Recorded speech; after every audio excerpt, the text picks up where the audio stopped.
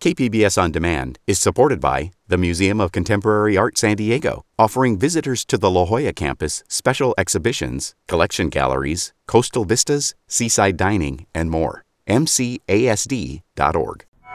Baja officials agreed to new measures to stop sewage spills in the South Bay. We came out of that meeting with a tentative plan to get emergency mitigation measures for San Antonio de los Buenos. I'm Maureen Cavanaugh with Jade Hindman. This is KPBS Midday Edition.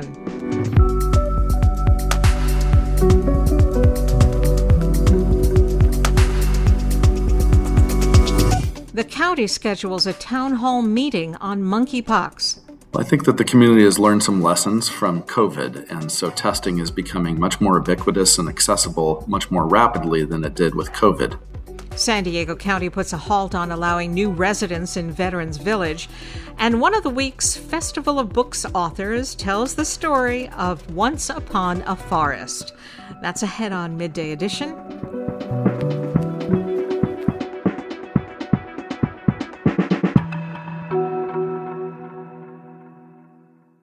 You've been thinking about helping KPBS with a donation. Why not donate that extra car you no longer need? Pickup is free, and you're supporting KPBS Public Media.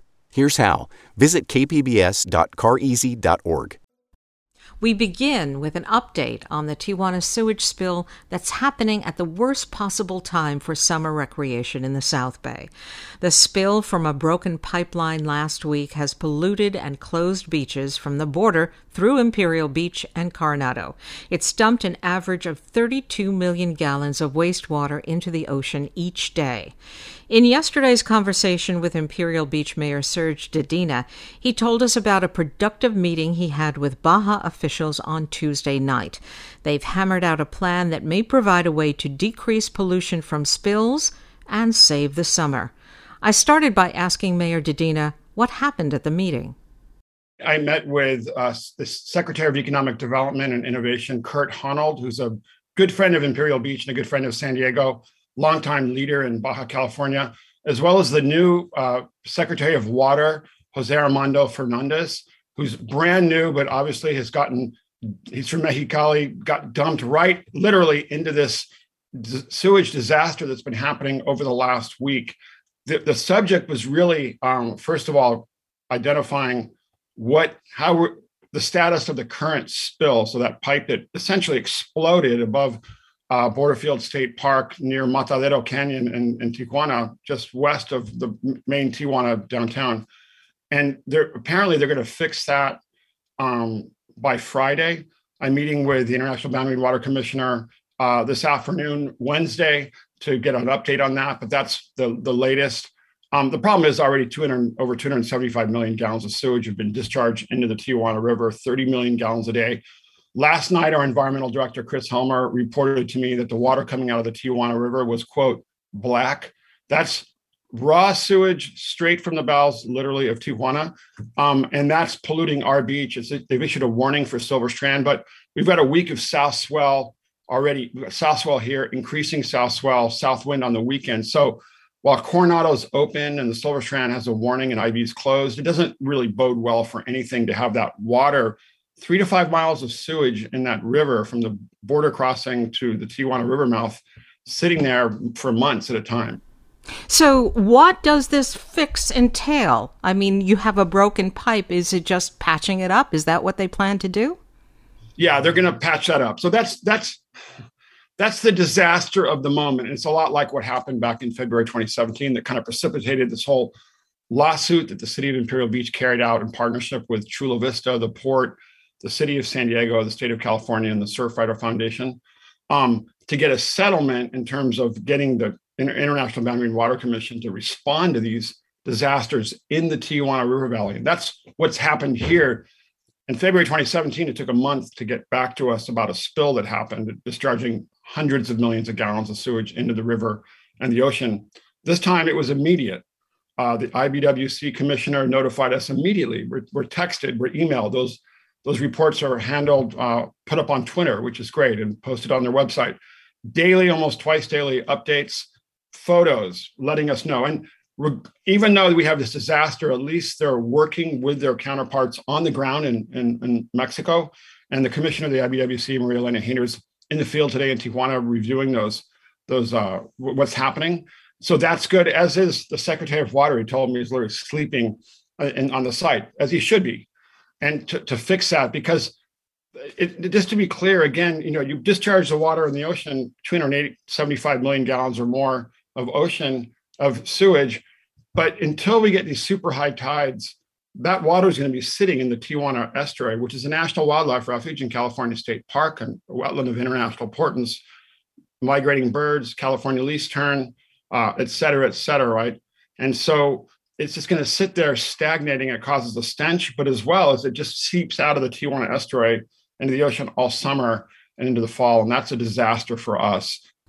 So the notifications are getting better when there is a sewage spill in Tijuana. Have there been any other mitigation measures that you've agreed to with Baja California officials during your meeting last night? Yeah, so what's been really important since really the summer crisis began back in May, with beach closures issued from really the border fence all the way north to the North Island Beach and Coronado, 12 miles of coastline, record beach closures for the summer. And that's because more sewage is being discharged out of San Antonio de los Buenos, 6.5 miles south of the border.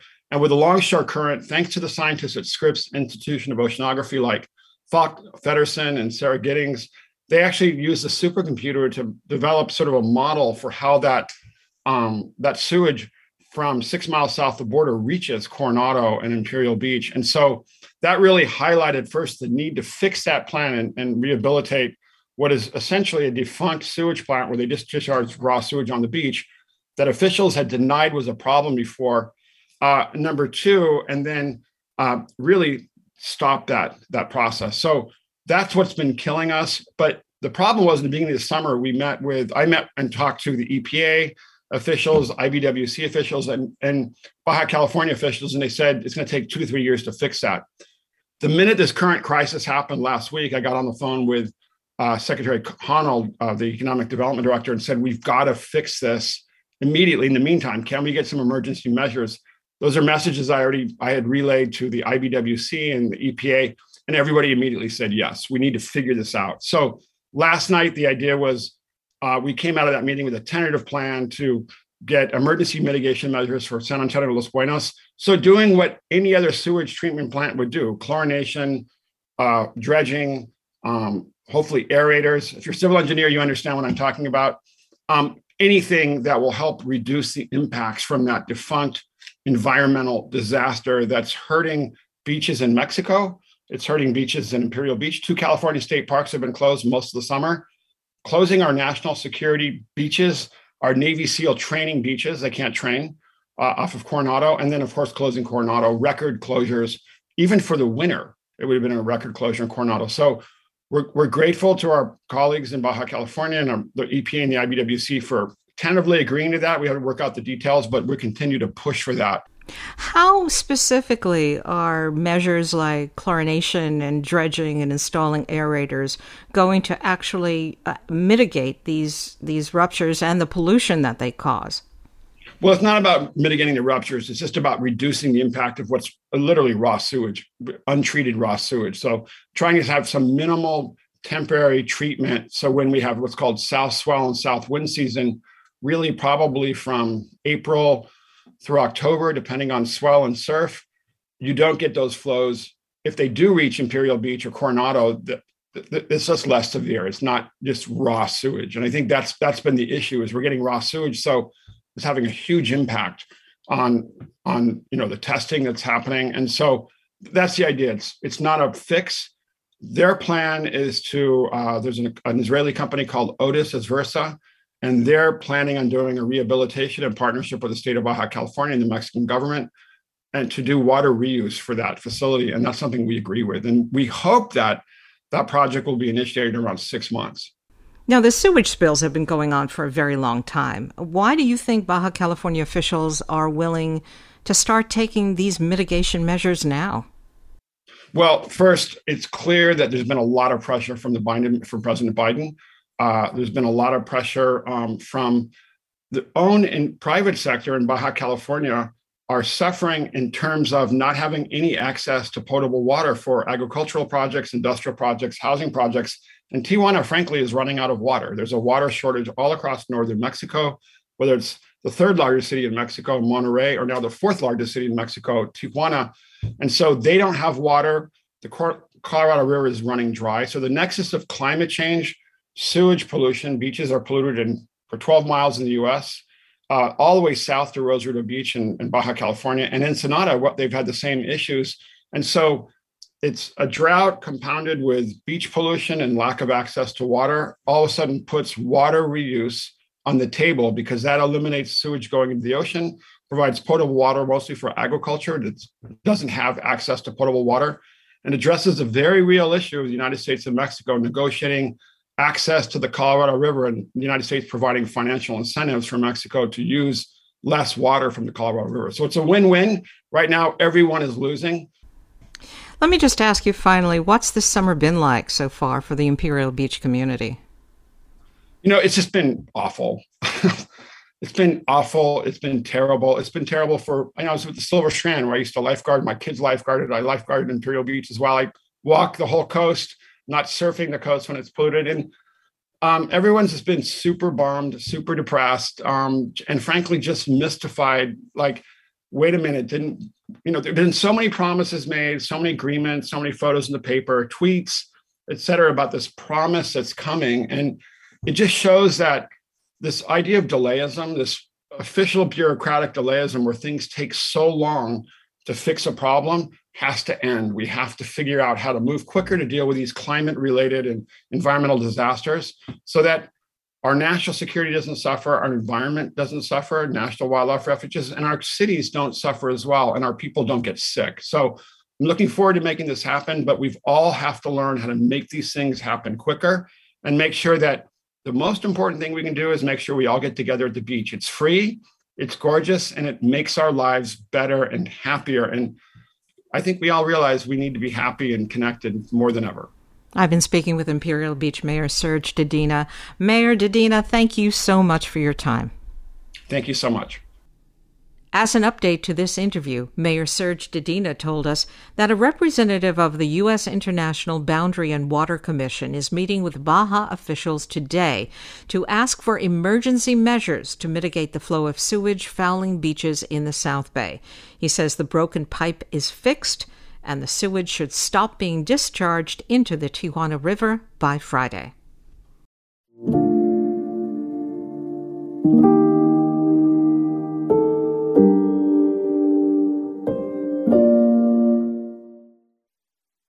Monkeypox cases have more than doubled since last week in San Diego County, from 46 to now 104.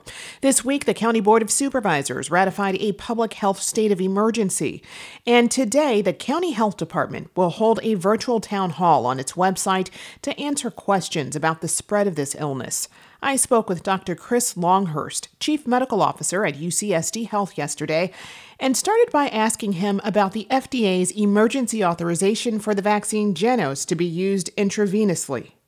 The federal government is looking at how to extend the supply of the vaccine, and so the subdermal use would extend it by about 5-fold, turning every dose into potentially 5 different doses.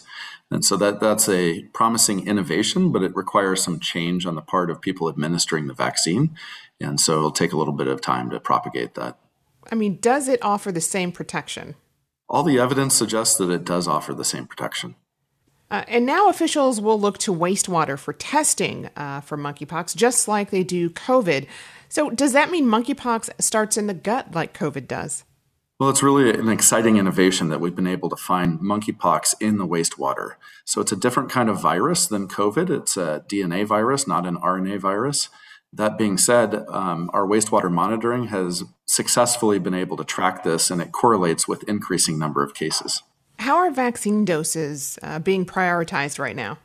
So we get our vaccine supply from the county, who gets it from the state, and you'd have to ask them about the prioritization approach. But we certainly are interested in more vaccine to help protect our vulnerable populations. And what about testing? First, how can you get tested?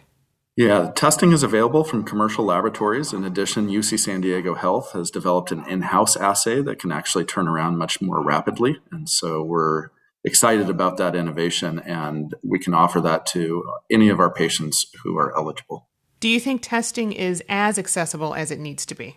I think that the community has learned some lessons from COVID, and so testing is becoming much more ubiquitous and accessible much more rapidly than it did with COVID. That being said, we of course still like to see testing more accessible than it is today, and the commercial lab turnaround time improving, and so it's more rapid. What do people need to know about how monkeypox is spreading and how it can be prevented? Yeah, monkeypox is spread by very close skin-to-skin contact, especially with rashes and open lesions.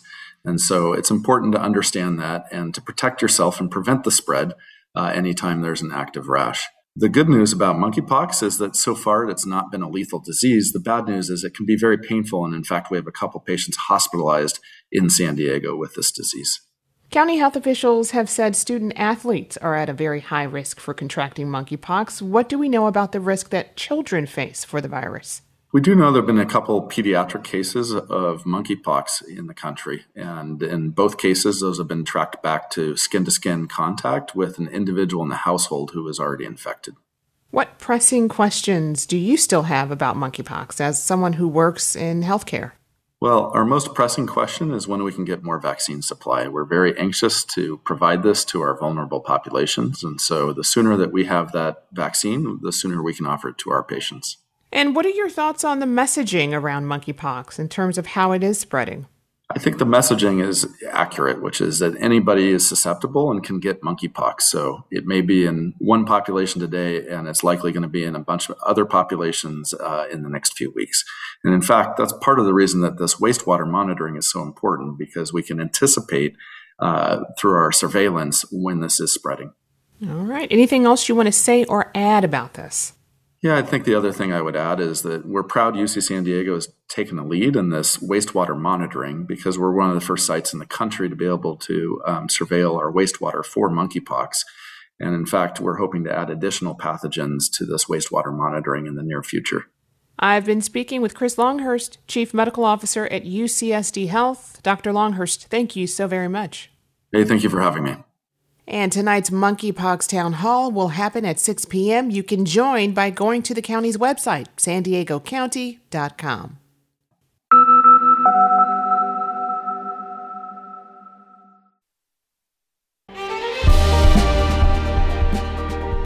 Hi, I'm Bill Hohen. And I'm Ted Hohen. Over the past 50 years, our family has brought many world-class dealerships to Carlsbad, including Mercedes-Benz, Porsche, Audi, Honda, Acura, Jaguar, and Land Rover. That's right. This year we're celebrating 50 years in Carlsbad. So on behalf of the entire Hohen family, we want to thank San Diego. Throughout the years, we've taken tremendous pride in meeting and even exceeding our customers' automotive needs. We value the relationships with our clients and look forward to serving you for years to come. We invite you to visit one of the Hohen Carlsbad dealerships or hohenmotors.com.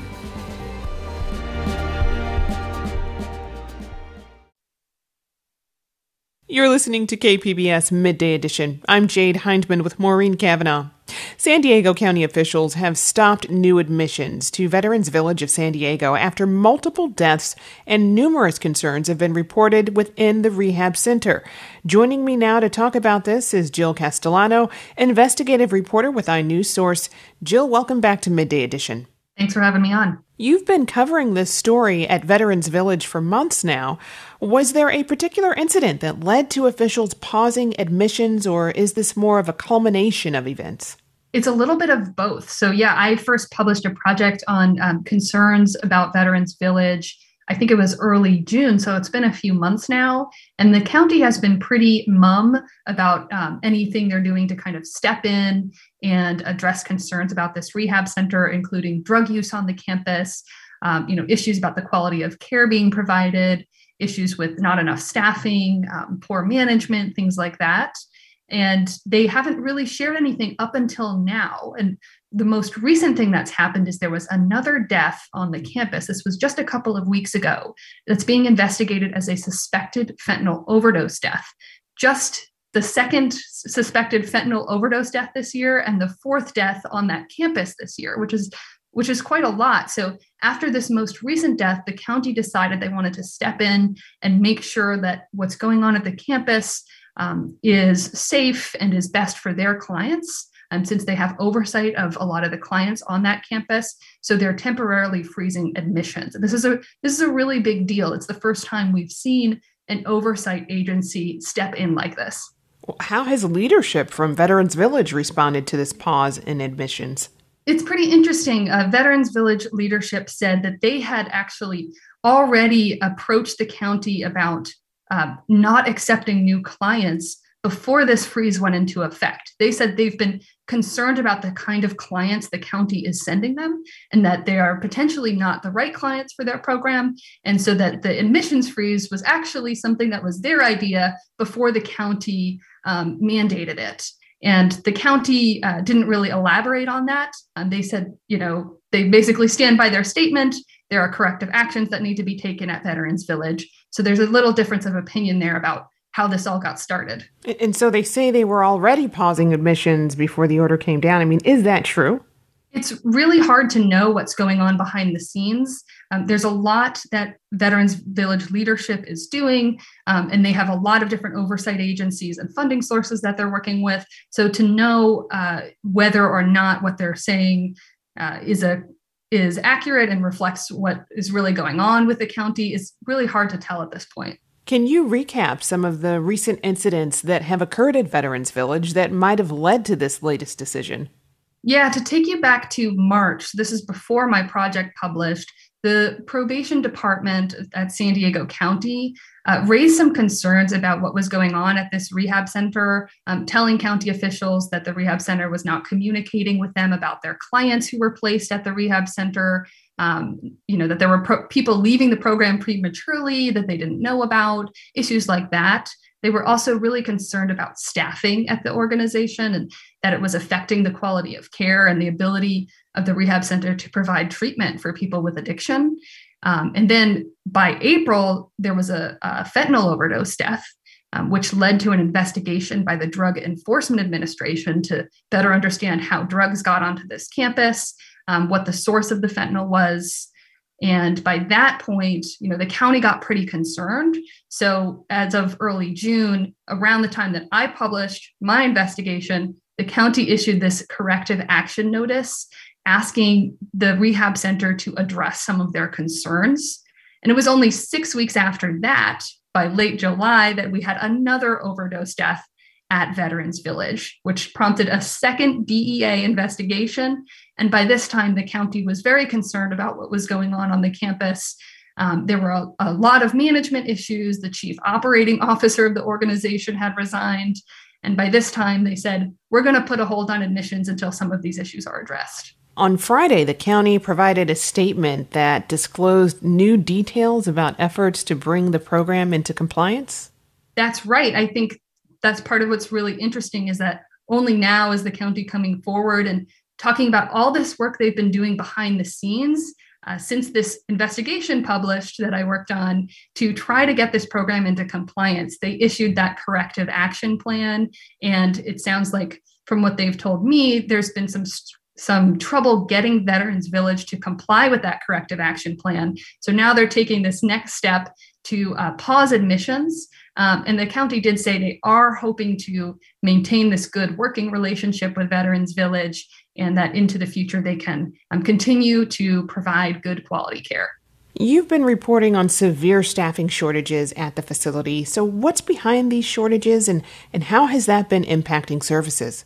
Absolutely. There is no doubt there's a staffing shortage at the organization. The cause of the shortage, it really depends who you ask. I've spoken with dozens of residents and employees, former employees, and they say that the workplace environment at Veterans Village is causing people to leave, that it's very competitive, it's toxic, there's bullying, retaliation, that if you speak up about issues at Veterans Village, that you're not taken seriously, that concerns aren't addressed, that these kinds of factors are driving the staffing shortage.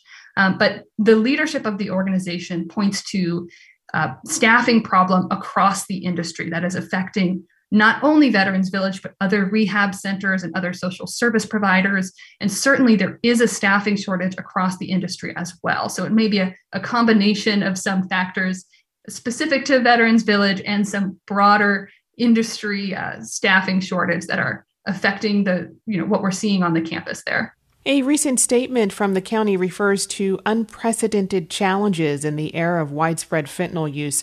How is this playing a role in the challenges we're seeing at Veterans Village?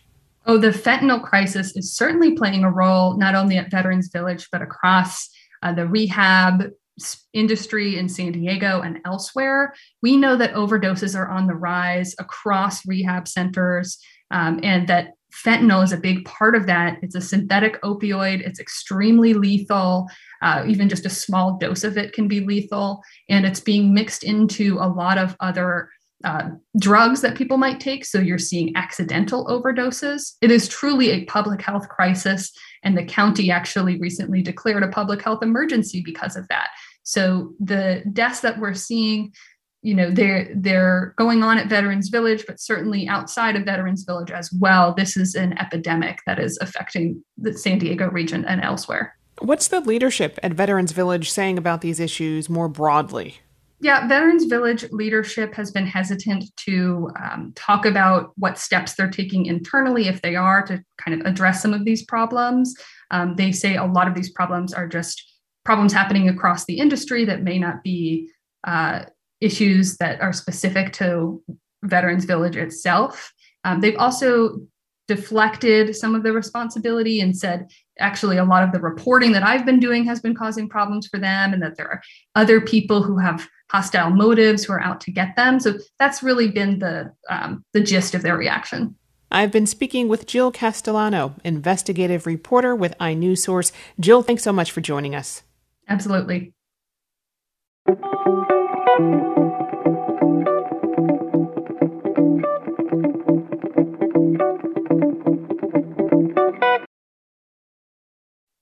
San Diego pickleball enthusiasts have found themselves in a bit of a sour situation. The game requires a special court, and there are few places to play in the city. KPBS reporter Claire Trageser says this has led to drama. You can hear it from the parking lot. Emanating from a Chula Vista park on a warm Thursday evening is the sound of hundreds of plastic pickleballs slamming into hard asphalt. Men and women, young and old, gathered to play the trendy sport that has exploded in popularity in recent years. One of them is 71-year-old Mark Breezeboy. If you look at my contact list on my cell phone, I probably have 400 people I've met playing pickleball. But these picklers have a, pickle. I'm appalled at the fact that San Diego does not jump on the bandwagon and get into the pickleball swing. Local picklers are led by Stefan Boyland, one of the founders of Pickleball SD. In pickleball, there are dinkers, who make soft shots, and bangers, who drive the ball hard to overpower their opponents. In his dealings with the city, Boyland is definitely a banger. We've gotten a lot of lip service, but we haven't gotten a lot of action. We still have 0 dedicated public pickleball courts in the city of San Diego. That's right, 0. You heard me right. We're about 5 years behind every other city. Boyland clearly has a mission to bring pickleball to the masses. But like many before him who have attempted to get the city of San Diego to do anything in a timely fashion, Boyland is stymied. To build new courts, he needs meetings, plans, approvals, permits, and construction. Pickleball, he says, cannot wait. So Boyland rose up, staging what amounted to an Occupy tennis protest. Or maybe a pickle-in? So you guys do know that you have to sign in and pay a fee, and it's for tennis only. Yeah, we understand that. Last week, he and other picklers stormed the courts at Robb Field in Ocean Beach, set up their own pickleball net, and started to play. A tennis player called the police, and a dispute erupted over whether they had an active permit. Go! Get out of here! I don't play pickleball! No charges were filed. The city wants both of the sports to thrive, but not without hindering one over the other. Tim Graham is a spokesman for the Parks Department and says the city has no plans to change the tennis courts at Robb Field to pickleball. The city is trying to find ways to provide as many pickleball courts as possible without displacing other organizations. Options include taking over unused shuffleboard courts. Apparently, there's no shuffleboard lobby in the city to protest, plus striping new pickleball courts on basketball or other hard surfaces. And the city has brought in a national expert to interview both sides and come up with a pickleball tennis peace treaty. I understand that once people got into this sport, it's pretty addictive and people seem to really, really love it. But, what the city's doing its best to provide these services as quickly as we can. At noon on a recent Friday, only a few courts at Robb Field were being used by tennis players. While outsiders might wonder why they can't share tennis courts with pickleball, that just won't work, says Todd Sprague.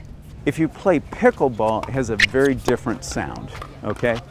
And so those sports are not necessarily compatible next to each other. Plus, the lines on the court are different, the nets are different, and players would want the courts at the same time. Sprague says he agrees. There is a need for more pickleball facilities in San Diego. But cannibalizing tennis facilities when tennis is growing and has grown doesn't make any sense at all. So the city is left working on a compromise that doesn't involve cannibalism. Joining me is KPBS investigative reporter Claire Trageser. Claire, welcome. Thank you. So I've heard pickleball described as a combination of tennis, ping pong, and badminton. How does a pickleball game differ from a game of tennis? Well, there's several different ways. First of all, the court is smaller. It's half the size of a tennis court, and it's played with basically, as you say, wiffle balls, like plastic balls with little holes in them, and not really rackets like tennis rackets, but more kind of like a ping pong ball paddle where it's just a flat board. And then the rules are different. It's mostly played with doubles, but it can be played with singles as well. And I think, a big aspect to it is that it's kind of a social game because people are closer together, and it really can be played by people of all ages and all athletic abilities because there isn't necessarily as much running and, hard on your knees as something like tennis. Why is it called pickleball? Well, I found this out through doing this story. It's actually, even though it's become this kind of recent craze, it actually was started back in 1965. And they called it pickleball because they were using the word or the term pickle boat, which is a hastily assembled rowing crew, because it's kind of a sport that's cobbled together from all these different parts of badminton, tennis, and wiffle ball. Now, there must be private pickleball courts, or where else have these picklers been playing all the time? Yeah, that's right. I think that some people even have courts at their houses, and then there are places like racket clubs and private places where people can play. Pickleball was actually a story in the New Yorker recently, and they mentioned this racket club up in Encinitas where during early COVID, their courts were so booked that people were calling at all hours of the day and night to try and reserve a place to play pickleball. But you'll have to pay for those courts, right? Right. That's exactly right. You'll have to pay for those courts, whereas on public courts that are just at a park or a public place in San Diego, you can play for free. There are more than 30 public tennis court locations in San Diego, some with more than 10 courts apiece. Why can't there be a rotating schedule for both pickleball players and tennis players on city tennis courts? Right. So I asked about this because to a non-player, it seems like kind of an obvious solution. One thing is that the pickleball courts do have different striping on the ground. And so even if they put that striping down and then, you could switch back and forth between playing tennis and pickleball, I guess it makes it difficult for tennis courts to host tournaments because then they don't really have that official striping, tennis striping that you would need for a tournament. And then, I guess other reasons are that players might want the courts at the same time. And one tennis player told me that the noise from pickleball is quite loud. And so tennis players, I guess, don't really want pickleball players nearby while they're playing because the noise is so different and maybe is distracting. In your reporting, did you get the sense there's a bit of tennis snobbery affecting the pickleball issue? Maybe. It seems like that a little bit. This, like anything that's maybe kind of a trend or a craze, then there are people on the other side who are saying, what's so great about this thing? Or it's just, some kind of flash in the pan thing that's not going to last. And, I think because tennis is quieter and maybe involves more running, the people who play tennis maybe look down a little bit on pickleball, although they wouldn't really say that, with a microphone in their face. But I kind of get that sense that might be going on a little bit. Now, the pickleball takeover at Robb Field was broken up by law enforcement. What is their next move? Right. Well, and so this is, something that I've asked the pickleball organizers because it seems clear that the city is giving them a hard no. And, there's this whole backstory with this issue where there's the Peninsula Tennis Club who has a permit for the Robb Field courts. I guess that permit lapsed during COVID because depending on who you ask, it might have been just, the city was not keeping up on renewing all of these permits. And so the pickleball people are contending that there actually is no permit and that's why they should be able to play there. And that's why they kind of staged this Occupy Tennis protest, as I called it in the story. But the city is saying no. The Peninsula Tennis Club gets to keep the Robb Field courts, and that's the final answer. And so, I asked the pickleball people, well, they're saying no. So, what are you going to do next? And they're kind of not really giving up on it. I think they're saying that they still want those Robb Field courts. They're not letting it go. And at the same time, they're, very vocally pressuring the city to get on the swing of things, as they say, and add more courts in other places. And, the city spokesman told me that they're working as fast as they can and they're striping basketball courts and shuffleball courts in different places throughout the city where, they can add more pickleball courts that are not at Robb Field. Okay, I've been speaking with KPBS investigative reporter Claire Trageser. Claire, thank you. Thank you.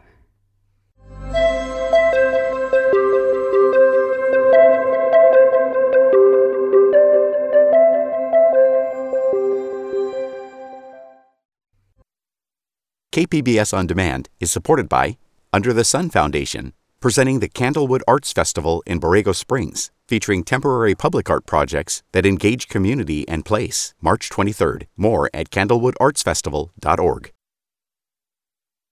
You're listening to KPBS Midday Edition. I'm Jade Hindman with Maureen Cavanaugh. A marmot and a bird face the aftermath of a destructive wildfire. That's the premise of San Diego author Pam Fong's children's book, Once Upon a Forest. Capturing a world steeped in nature, the book's story is told solely through images with strategic use of color, a powerful message, and hope for the future. She is one of the local authors attending the Union Tribune Festival of Books on August 20th. I spoke to Pam Fong earlier this year. Here's that interview. Despite being a book for young children, your book really deals with some serious themes. Tell us more about the book and why you felt a picture book was the best way to tell this story. Well, I think kids understand the world that they live in, and they see kind of the news and all the forest fires that are going on, and they're processing it themselves, just like we do as adults. And so I really wanted to write a book that helps them do that, helps them realize that, yes, forest fires are devastating, but that there's hope and that nature does renew itself, sometimes with a little help from forest creatures. But I thought it was a message that would help children and adults reflect on kind of the consequences of humans when they interact with nature. So in your process of telling these stories, do you first come up with words or pictures? It depends on the story. Each story is different. I have stories where the words come to me first. Maybe it's just a sentence, or maybe it's a whole paragraph. Sometimes it's just the image. It could be one character, or it could be a scene. For this one in particular, the marmot, the main hero, came to me first. And I just wanted to draw this character. It was just calling for me to draw it. And I didn't have a story around it. But once it kind of took shape, I had a little conversation with this drawing, and the rest of the story followed. What originally interested you in picture books?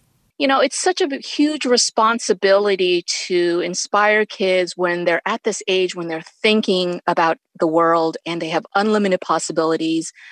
And so it's a daunting responsibility, but one that I felt like, I would love to have just a little hand in, because picture books were so influential in my life. I came over from Taiwan at a very, very young age, and we didn't speak the language. So the library was kind of the great equalizer for my family. We went there and everyone was quiet. No one spoke. So we were all kind of in the same boat, just being quiet in the library. And there I discovered picture books. And of course, I didn't know the language enough. So I gravitated to the picture books that were wordless, because I could put the story together myself. And that was a great comfort to me. It made me feel more included and less alone in this new country. In telling your stories through pictures and rich colors, does that influence the stories that you like to tell? Yes, it does. I think for this one in particular, I kept it mostly black and white, because when you go into a forest scene, there is so much to take in. There are so many layers, and the forest goes in so deep. It's very, very hard to capture all those little details without losing focus on the main characters. So this was a very conscious decision to keep it black and white, to leave a lot of white space, and to give the color only to the elements of nature, which is the third character in this book. You have the marmot and the bird and then nature itself. And so I didn't want nature being lost in all of that, especially when you're trying to create a forest scene and there's so much to look at. Mm-hmm. And being that this is an audio interview, I urge listeners to go to kpbs.org to see the visual imagery from this book for themselves. How would you describe the art style, and why did you choose it for Once Upon a Forest? I tend to draw realistically using values. I love black and white, although a lot of my other books are in full color, but they have a minimal palette. So I like limiting myself to a limited palette in order to create harmony in the images. I don't know, I would describe it as a little realistic, but still playful in that illustrative quality I'm trying to capture. How do you approach tackling serious topics such as climate change and habitat destruction without overwhelming little readers? Once Upon a Forest is not really about a forest fire. It's about the hope that happens afterwards. You never really see the fire. You see smoke. And so you never really see, the blaze. The smoke is also very wispy, and it's surrounded by a lot of white space. So in that way, I'm hoping that, the kids will get it without having to see it. And then we go quickly into cleaning up and restoring the forest. So the fire scene really is reserved for one spread. So it's very limited. I'm curious, what are some children's books and authors that you loved as a child?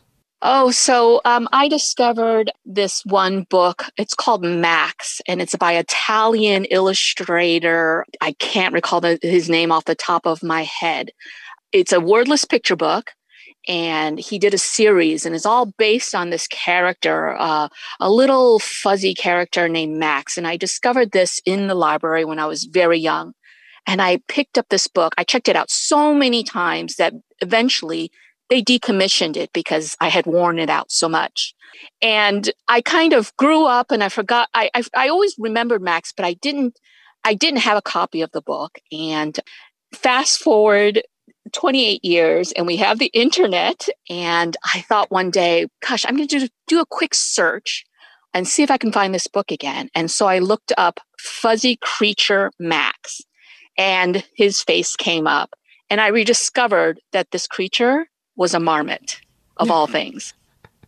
And so I was just kind of blown away. So I feel like maybe a marmot has been talking to me from a very young age. I think so. So what do you hope children will ultimately gain from this book? One of my main reasons for spending so much time to create this book and drawing it in the way I did was that I wanted them to want to go out into the forest. I'm an avid hiker myself, and I know how much walking through the forest and walking on mountain trails has given me. And I hope that kids get excited about maybe going out and seeing forest scenery, maybe running into a marmot and looking at nature from this very, very special place that is the forest. So I paid particular attention to trying to create an inviting scene that kids will want to explore in their real world. That was San Diego author Pam Fong talking about her children's book, Once Upon a Forest, which is out now. And Pam Fong will be at the Union Tribune Festival of Books August 20th. For more information, you can go to our website, kpbs.org.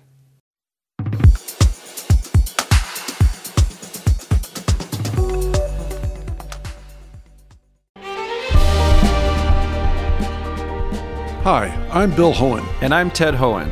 Over the past 50 years, our family has brought many world-class dealerships to Carlsbad, including Mercedes-Benz, Porsche, Audi, Honda, Acura, Jaguar, and Land Rover. That's right. This year we're celebrating 50 years in Carlsbad. So on behalf of the entire Hohen family, we want to thank San Diego. Throughout the years, we've taken tremendous pride in meeting and even exceeding our customers' automotive needs. We value the relationships with our clients and look forward to serving you for years to come. We invite you to visit one of the Hohen Carlsbad dealerships or hohenmotors.com.